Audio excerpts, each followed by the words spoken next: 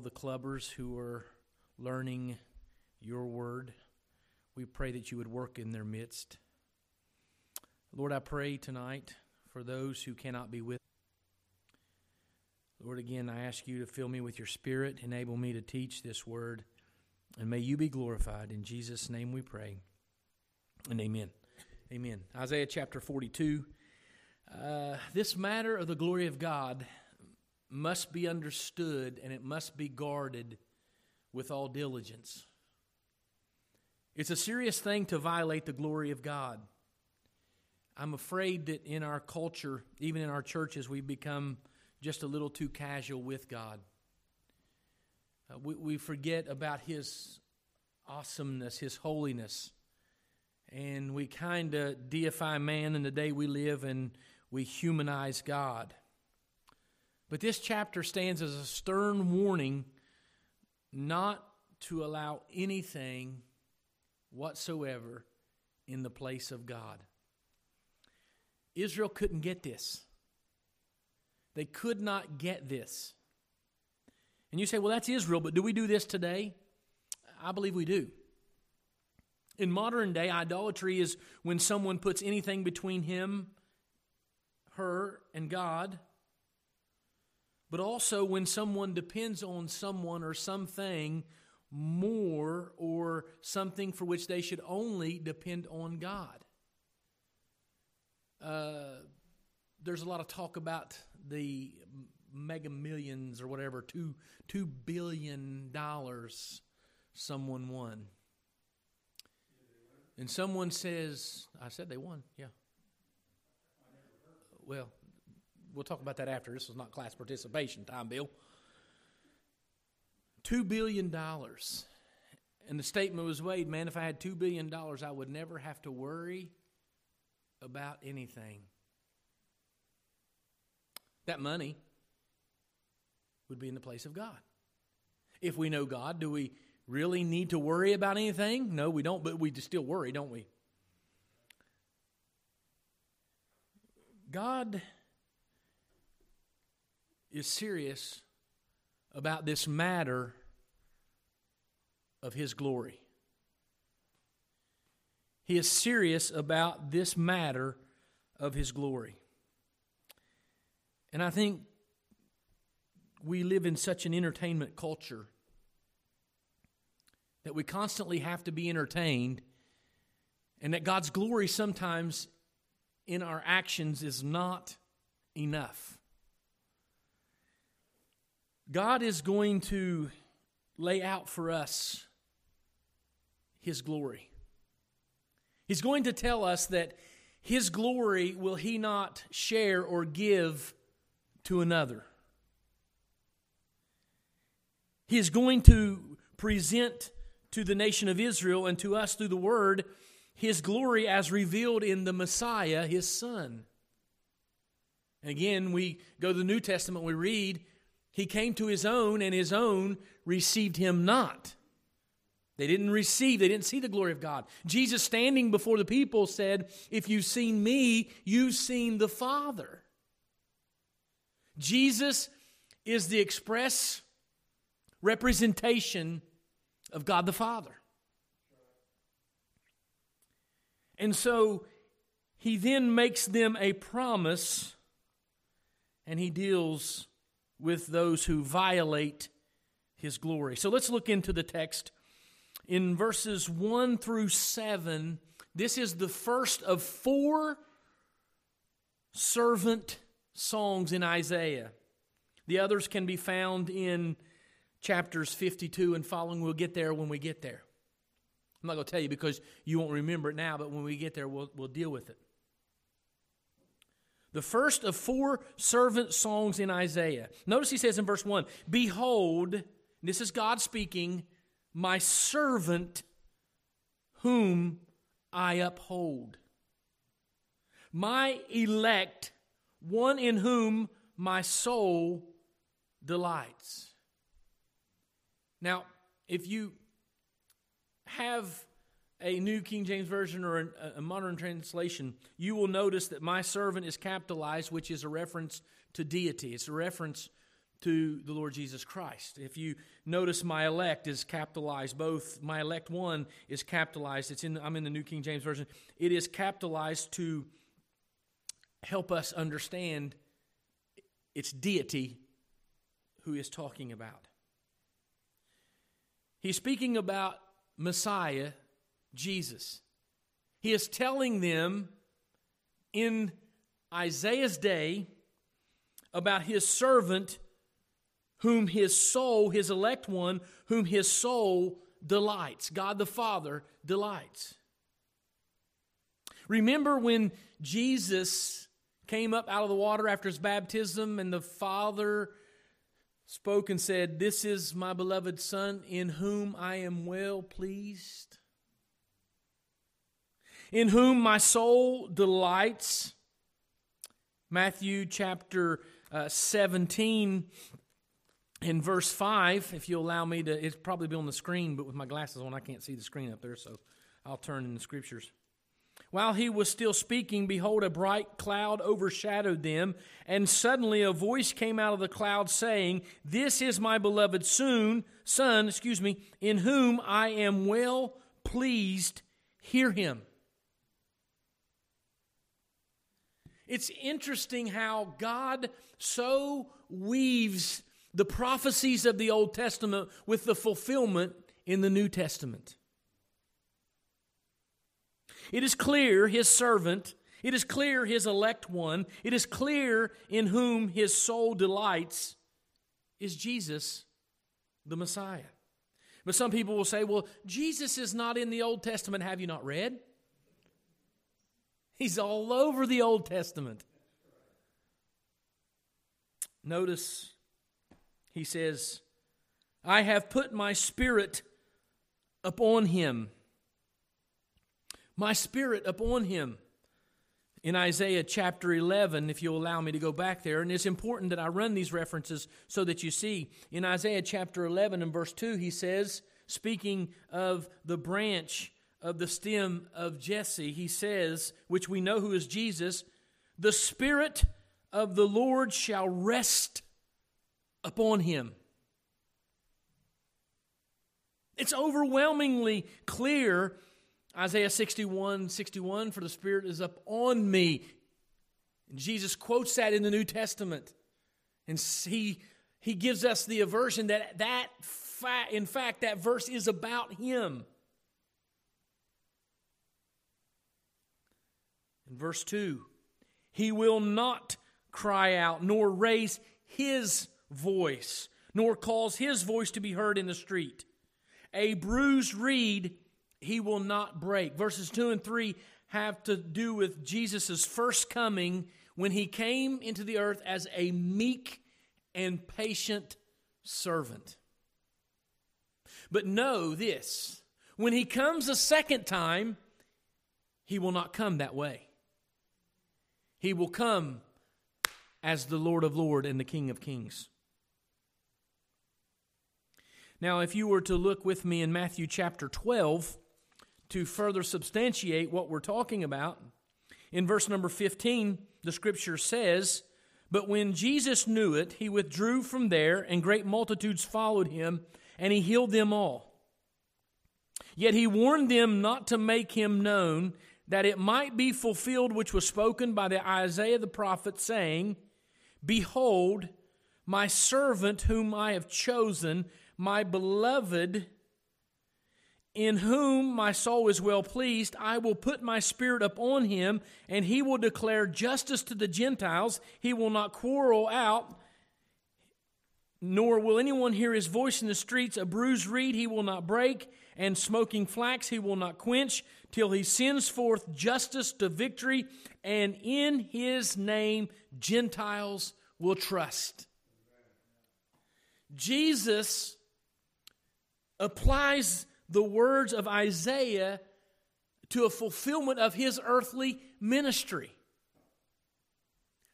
So, the prophet of Isaiah is penning these words that God has given him, and God is establishing that he will not share his glory, and he does so by presenting his glory in the Messiah, Jesus Christ. Verse 4, He will not fail nor will be discouraged till He has established justice in the earth. When will He establish justice in the earth? At His second coming. And the coastlands shall wait for His law. Thus says God the Lord, who created the heavens and stretched them out, who spread forth the earth, that which comes from it, who gives breath to the people on it, and spirit to those who walk on it. Verse 5 and 6, God speaks directly to the Messiah. Notice in verse 6, I, the Lord, have called you, capitalized, in righteousness, and will hold your, capitalized, hand, capitalized your. I will keep you, capitalized, and give you as a covenant to the people. We read in Galatians, He was promised to Isaiah to Israel and her seed. The seed was Christ. The promise, the covenant is through Christ, through those who would believe in Christ. And He stands and He says God's role as creator in the basis, His role in creation, being the creator, that's the basis for certainty of Him fulfilling His will by the servant, Jesus the Messiah. Just as I stretched out and created the heavens and spread forth the earth, I've called you. I've called you. You will be a light to the Gentiles. You remember when they take Jesus into the temple to have Him circumcised, and Simeon picks up Jesus and he looks at him and he says, a light to the Gentiles. And he says, in essence, my saying this, he said, mine eyes have seen the glory. I'm ready to die. I'm ready to die. The glory revealed in the person Jesus. What was Jesus to do? Verse 7, to open blind eyes, to bring out prisoners from the prison, those who sit in darkness from the prison house. If I were allowed to go to Matthew chapter 4, nobody's stopping me. I guess I should say, if I were allowed, let's just go there. Matthew chapter 4, verses 13 and following, and He said to them, do you not understand this parable? How then will you understand this parable? I'm in Mark, excuse me. I need to go to Matthew. I was going to say that didn't make sense. Verse 13, and leaving Nazareth, He came and dwelt in Capernaum, which is by the sea in the regions of Zebulun and Naphtali, that it might be fulfilled which was spoken by Isaiah the prophet, saying, the land of Zebulun and the land of Naphtali, by the way of the sea beyond the Jordan, Galilee of the Gentiles, the people who sat in darkness have seen a great light, and upon those who sat in the region and shadow of death, light has dawned. Aren't you glad, being a Gentile, that the light shone on you and your eyes were opened and your ears could hear? You could see. Jesus applied this teaching from the prophet Isaiah to His miracles in Matthew chapter 4, what I just read. He applied. That's part of the eye-opening to the blind. And God emphatically says in verse 8, I am the Lord, that is my name, and my glory I will not give to another, nor my praise to carved images. Can we stop for just a moment? How much is enough, church? How much do we have to do in a church for people to understand? Is not the glory of God revealed in the person of Jesus Christ enough? Is it not enough that Jesus Christ came to this earth, born of a virgin, lived a perfect life, died on a cross to pay for our sin debt, was buried and arose from the grave, and is willing to give salvation to those who believe by faith alone, plus nothing in Him? How much is enough? Do we need the light shows? Do we need all of the pomp and circumstance? Is the glory of God revealed through the person and work of Jesus Christ enough? I say it is. For He will open eyes, He will cause men to see, but we have to share Him, we have to preach Him, we have to promote His glory. But we're too busy glorifying ourselves, making names for ourselves. And He says, I am the Lord. That is my name. And my glory I will not give to another, nor my praise to carved images. I mean, we think of people bowing down to these carved images as ridiculous. I mean, I would, wouldn't you? I mean, somebody going to pray to a short, fat Buddha guy. I mean, come on. That's about ridiculous. Yet people do it. Catholic Church. How many times have you seen? I'll never forget, we were at the Mount of Beatitudes, and they have a Catholic church there. And just so maybe you don't know this, but the Catholic Church owns a lot of the historic holy sites in Jerusalem. The Catholic Church owns. And so we're in there, and they got all these people kneeling and lighting candles in front of Mary. And one fellow will say, well, you know, we just feel like that if anybody can get an answer from Jesus, it would be Mary, His mother. He's not going to tell His mother no. So when we pray to Mary, we're merely asking Mary to help us with our request. They'd say that. That's what I was told from a Catholic. You know, the Bible teaches that we can boldly go to the throne. We bypass Mary. We don't need Mary. We do not need Mary. There is idolatry going on today. They're lighting candles and bowing before an image. I mean, at one point that somebody was trying to sell a pancake or a piece of toast with the image of Mary on it, on eBay.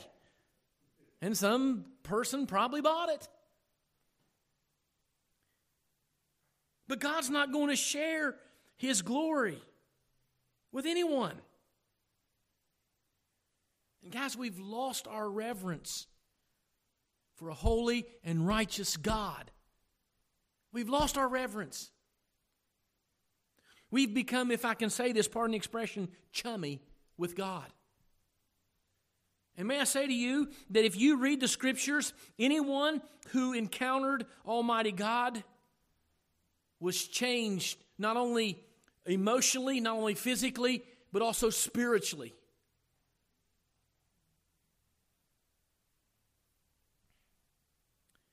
God will not share His glory. And His plan is His glory would be revealed through His Son, the Lord Jesus Christ. You don't have to wonder if you're listening to someone, if they're right biblically or not. If you listen to a preacher and the preacher never mentions Jesus, I would venture to say he's probably not a real preacher. One prominent preacher who has a huge church preached on the benefits of drinking water. Let me tell you what the benefits of drinking water is. Don't go with water for 20 days and you'll find out how beneficial it is. Don't fill up God's glory and His time with stupid stuff like that. We really need to return to the glory of God. Notice what He says. I got to say this. No, verse 9. Behold, the former things have come to pass. God says right now, thus far in Isaiah, there have been prophecies that have already been fulfilled. But get this. And new things I declare to you. Before they spring forth, I tell you of them. Before Jesus Christ ever came to this earth, the people of Israel were told of Him specifically. When Jesus comes onto the scene, repeatedly He goes back to Isaiah. They'll ask Jesus a question, and Jesus would answer with the prophet. His answer was telling them the answer to their question. And many a time you will catch them not responding. You'll see them getting angry because they picked up on it, because they knew the Word. They knew the Old Testament. They knew that He was claiming to be God. And He says, these new things, I'm telling you about the Messiah before He comes. You see, by presenting the Messiah and declaring He will not share His glory, He is telling us that His glory has been revealed in the Messiah. No one has seen God at any time. But if Jesus comes on the scene, and Jesus said, if you've seen me, you've seen the Father. The glory of God. The glory of God. Yeah, it's something to make a big deal over. It's something worthy. Now, immediately after this, the Lord calls, or there's a call, and notice what He says. Verse 10. The proper response to God's glory is praise and worship.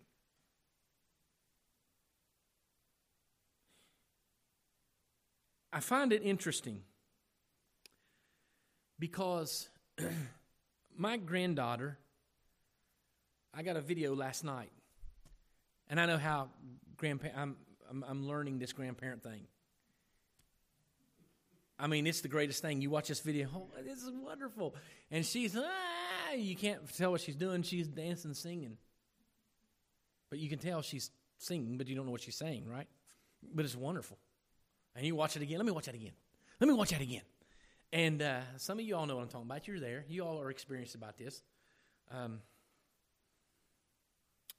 But we've never sat her down and said, now, Sophia, this is how you sing. Right?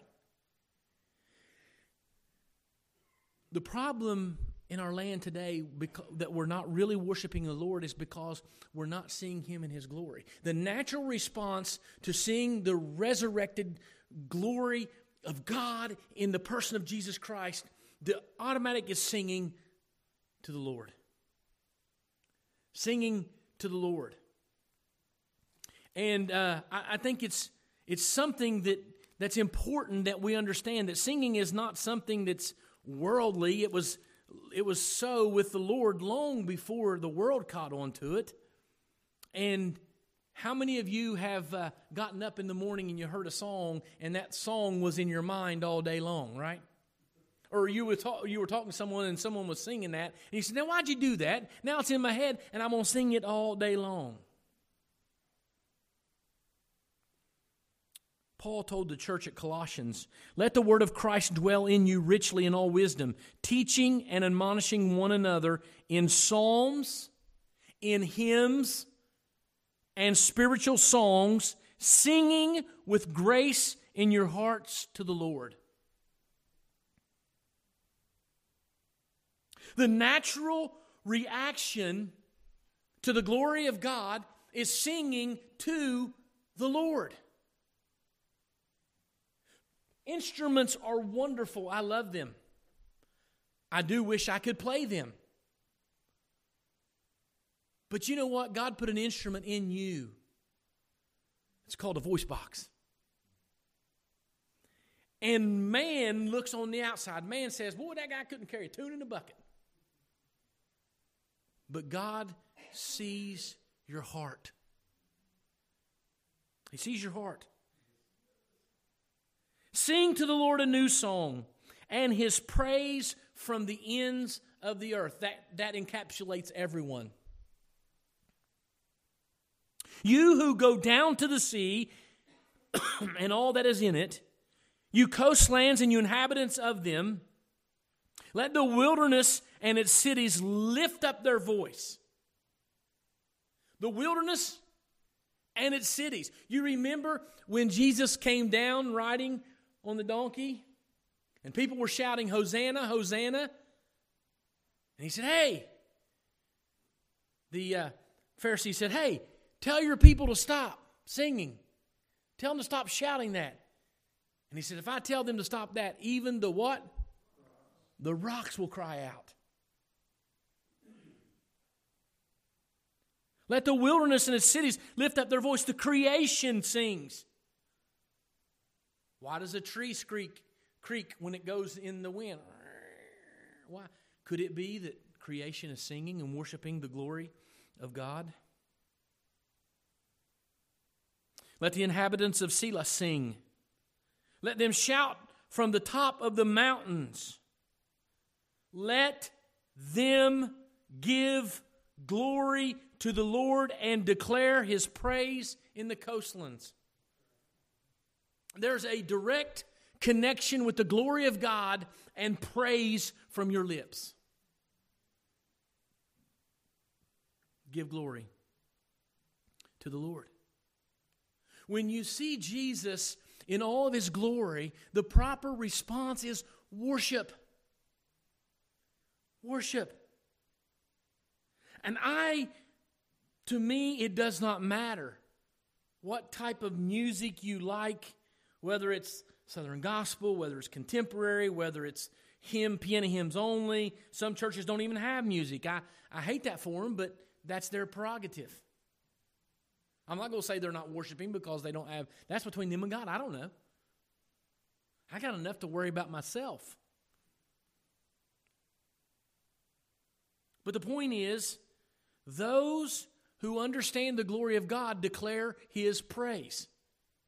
There's no other option in the Scriptures. Those who understand, those who see, those who are not blind, those who realize the glory of God, they declare. God says in the next few verses, I'm going to help you. I'm going to help my people. Look at verse 14. It's interesting. He starts with the glory of God revealed in Christ, the response to that glory, and now the promise that I'm going to help you. But guess how He helps them? In the person of Christ. Look with me, verse 14. I've held my peace a long time. I've been still and restrained myself. God is saying, I have purposefully, since the creation, not intervened like I wanted to in the affairs of man because I have an appointed time. Galatians 4:4 tells us that in the fullness of time, that's when the Messiah would come. Jesus came at just the right time when God wanted Him to come. It wasn't like, well, no, not today, not today. Today, no. God had a plan from before the foundation of the world. The Scriptures teach us, Ephesians teaches us that. And in the fullness of time, Christ came. God said, I've restrained enough. Now I will cry like a woman in labor. I will pant and gasp at once. I will lay waste the mountains and the hills and dry up all their vegetation. I will make the rivers and coastlands, and I will dry up the pools. I will bring the blind by a way they did not know. I will lead them in paths they have not known. I will make darkness light before them. All this is He's going to do. The crooked places straight. These things I will do for them and not forsake them. They shall be turned back. They shall be greatly ashamed who trust in carved images. So verse 16, there's a transition from 16 to 17. In verse 16, 14 through 16, He says, I'm going to do this. How will He do this? Has He done this yet? He has not. It's when Christ comes back the second time. He's going to make all this new, all this right. But those who reject, Verse 17, they shall be turned back. They shall be greatly ashamed who trust in carved images, who say to the molded images, you are our gods. The promise is not for them. The fact that they would say that reveals they don't have the promise. Verse 18, hear, you deaf, and look, you blind, that you may see. Who is blind but my servant, or deaf as my messenger whom I send? Who is blind as he who is perfect, and the blind as the Lord's servant? Seeing many things, but you do not observe, opening the ears, but he does not hear. His servant goes, and we know that he came to his own, and his own received him not. Why? They were blind and deaf. And I would venture to say dumb. And God says, look, in verse 21, I am going to uphold my righteousness by punishing those who reject my glory. See, in this land we live in, we want to talk about love, and love is important. Don't get me wrong. And we want to talk about grace, and grace is important. Don't get me wrong. But there is a side of God that we must declare, and that is the wrath of God, the justice of God. And those who reject Him, God, the Scripture says, God will uphold His righteousness by exacting His wrath on them. He's doing right because they rejected Him. He's doing justly because they rejected Him.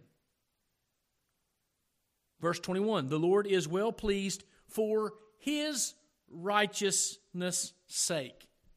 It's for His righteous sake. He will exalt the law and make it honorable. But this is a people robbed and plundered. All of them are snared in holes, and they are hidden in prison houses. They are prey, and no one delivers. For plunder, and no one says, restore. We know that immediately, sometime after this, the people were taken exile into Babylonian captivity. They were robbed. They were plundered. They were snared in holes. They were hidden in prison houses. They were prey, and no one says, restore. Restore them.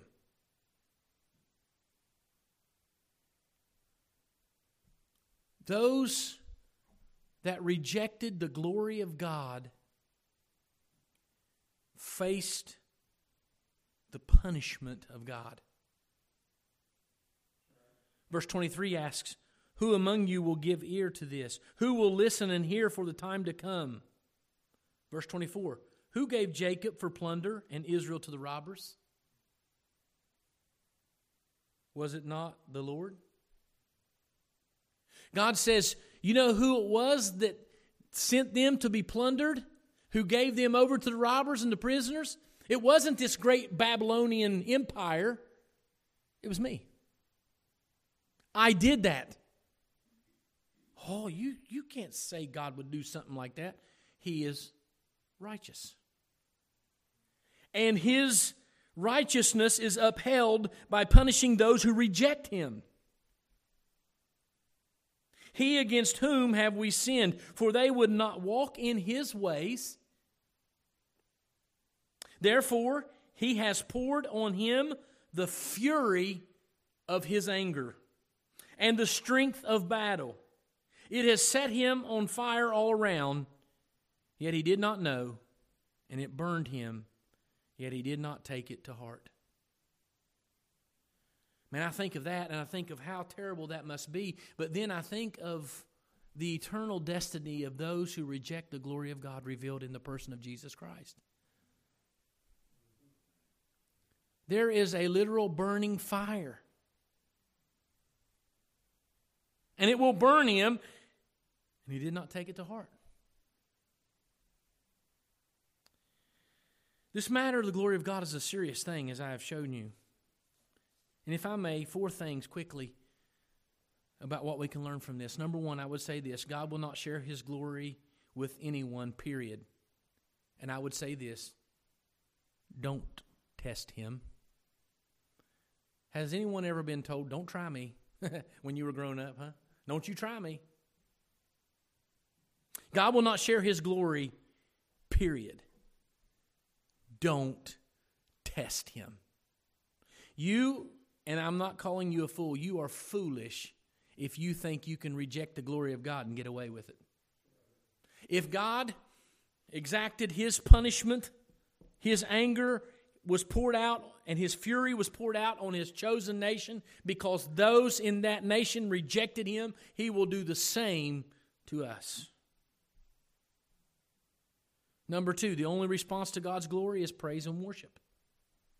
So, worship Him. Worship Him. I found myself sometimes periodically going back and listening to songs I listened to when I grew up. I had Noah and Drake. I was taking them to school, and I was like, guys, listen to this song. I started listening to it. I said, no, don't listen to this song. Because when I was younger, I never paid attention to what the words said. But now that I have kids, for some reason, I pay attention to what the words say, and I say, I can't believe that song was about that, and I didn't know it. Right? At least listen to, well, I ain't going to say that. I don't want to. But there's a noticeable difference in my life when I listen to songs that worship and glorify God. There's a whole big difference in my attitude. There's a whole big difference in the way I conduct myself and behave myself. When I was a kid, the big thing, we came home from church camp and we had a big bring all the records, and you all remember, you're a primarily older crowd. You understand what records are. We took all of our records and burned them. We had a big burning. Some of the parents got mad because they spent a lot of money. Now, I'm not talking about that. I'm not talking about, what I'm talking about is simply worshiping God. Listening to the songs that cause me to attribute worth to Him. That's the only response to God's glory. Number 3, God will help His people at the right time. Trust Him. Trust Him. Abraham could probably tell us a little bit about this. I wonder, and this is my speculation, year after year, I wonder how often he thought about, God promised me I'd have a son. And then, of course, when Hagar comes and Sarah says, well, hey, just conceive with her, and they had a child, and he did what she said, and, that was sin. And it wasn't God's plan. He had to wait until it was almost 100. I am 51, and the thought of having a child right now sickens me. I get that pit in my stomach. Anyone else with me? Thank God it was for Abraham, not me. But the point I want to make is Abraham waited. And I'm sure in his waiting, there was a lot of worry. There was a lot of questions. God will help His people if you trust Him. Sometimes we don't give God a chance to work something out. We jump in and make a mess out of it before.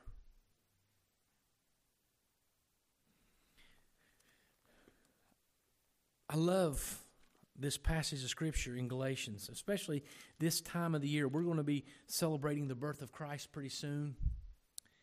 In Galatians 4:4 says, but when the fullness of time had come, God sent forth His Son, born of a woman, born under the law. When the fullness of time had come. Let me put that in our vernacular. At just the right time. I heard a preacher say, it's not original with me, I can't remember which preacher it was. He said this, he said, God is never late. Sometimes we just get there early. That's pretty good, isn't it? Number 4. God will uphold His righteousness by punishing those who reject His glory. Don't do that. Don't do that. I'm amazed. There was a whole story about a church in Kentucky that handled snakes. Right? And it's like the one fellow that went to church with a girl. He'd never gone to church before. And he went into church and he sat down. And you had to come in the front and sat in the back. And he was sitting in the back. And he said, "What's those boxes up there?" And she said, "Well, that's the snakes." And he said, "What's snakes?" He said, "Yeah, when we worship, we get the snakes out." And he said, "Well, where's the door in the back?" She said, "There's not one." He says, "Where do you reckon the preacher wants one?" But this is a true story. This guy in Kentucky, there's a whole church down there that handles venomous snakes. I watched, you can go on YouTube and watch it. And the fella was dancing around with a snake, has been bitten a few times. The pastor died from snake bite. And the point I want to make is this: if you handle a snake, you will be bitten, because that's its character. There's enmity between man and the serpent, and it will bruise your heel. Ask my dad. He was bit by a copperhead when he was about 8 years old. Now, you cannot reject the glory of God and get away with it. It's like a million times worse than playing with a venomous snake. You will be disciplined. Don't do it. Don't do it. Glorify God.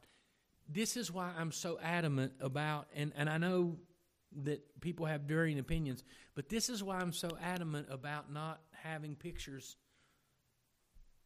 of Jesus in the church. Because people look at that picture and they say, "That's Jesus," but that's not Jesus, it's a picture. In my office downstairs, I could go down and get a big portrait about this big, painted by my uncle, my ex-uncle, who decided he was going to paint and took up painting. And he painted Jesus, supposedly Jesus, in the garden, praying on a rock. It's a beautiful painting. It's not displayed on my wall. It's in my office as a family gift, but I won't display it because of that. And this is something I'm adamant about. You don't have to agree with me, that's fine. But the glory of God is something so serious, I would not attribute it to man's drawing of Him. We worship Christ as revealed in the Scriptures. But we don't get that in our churches today. A careful perusal of some sermons, you hear people talking. I heard one guy, he was trying to be cool and hip, which if you have to try to be cool, which means you're probably not really cool. And he was talking slang, and he was like, "Yo, JC." And I'm like, "Who's JC?" And then it dawned on me, he's talking about Jesus Christ. I'm talking about what the Bible says, at the very name, every knee should bow and every tongue should confess. You think John on Isle of Patmos was like, "Hey, JC," when Jesus came? Lord, no. When he saw Jesus, he fell at his feet as though he were dead. And we got all these churches that want to argue about, why don't we argue about the glory of God? If you want to argue over something, let's argue over the glory of God. That's something worth fighting for. And that's the point of this message. He will not give His glory to another. Worship only Him. Lord, we love You. We thank You. We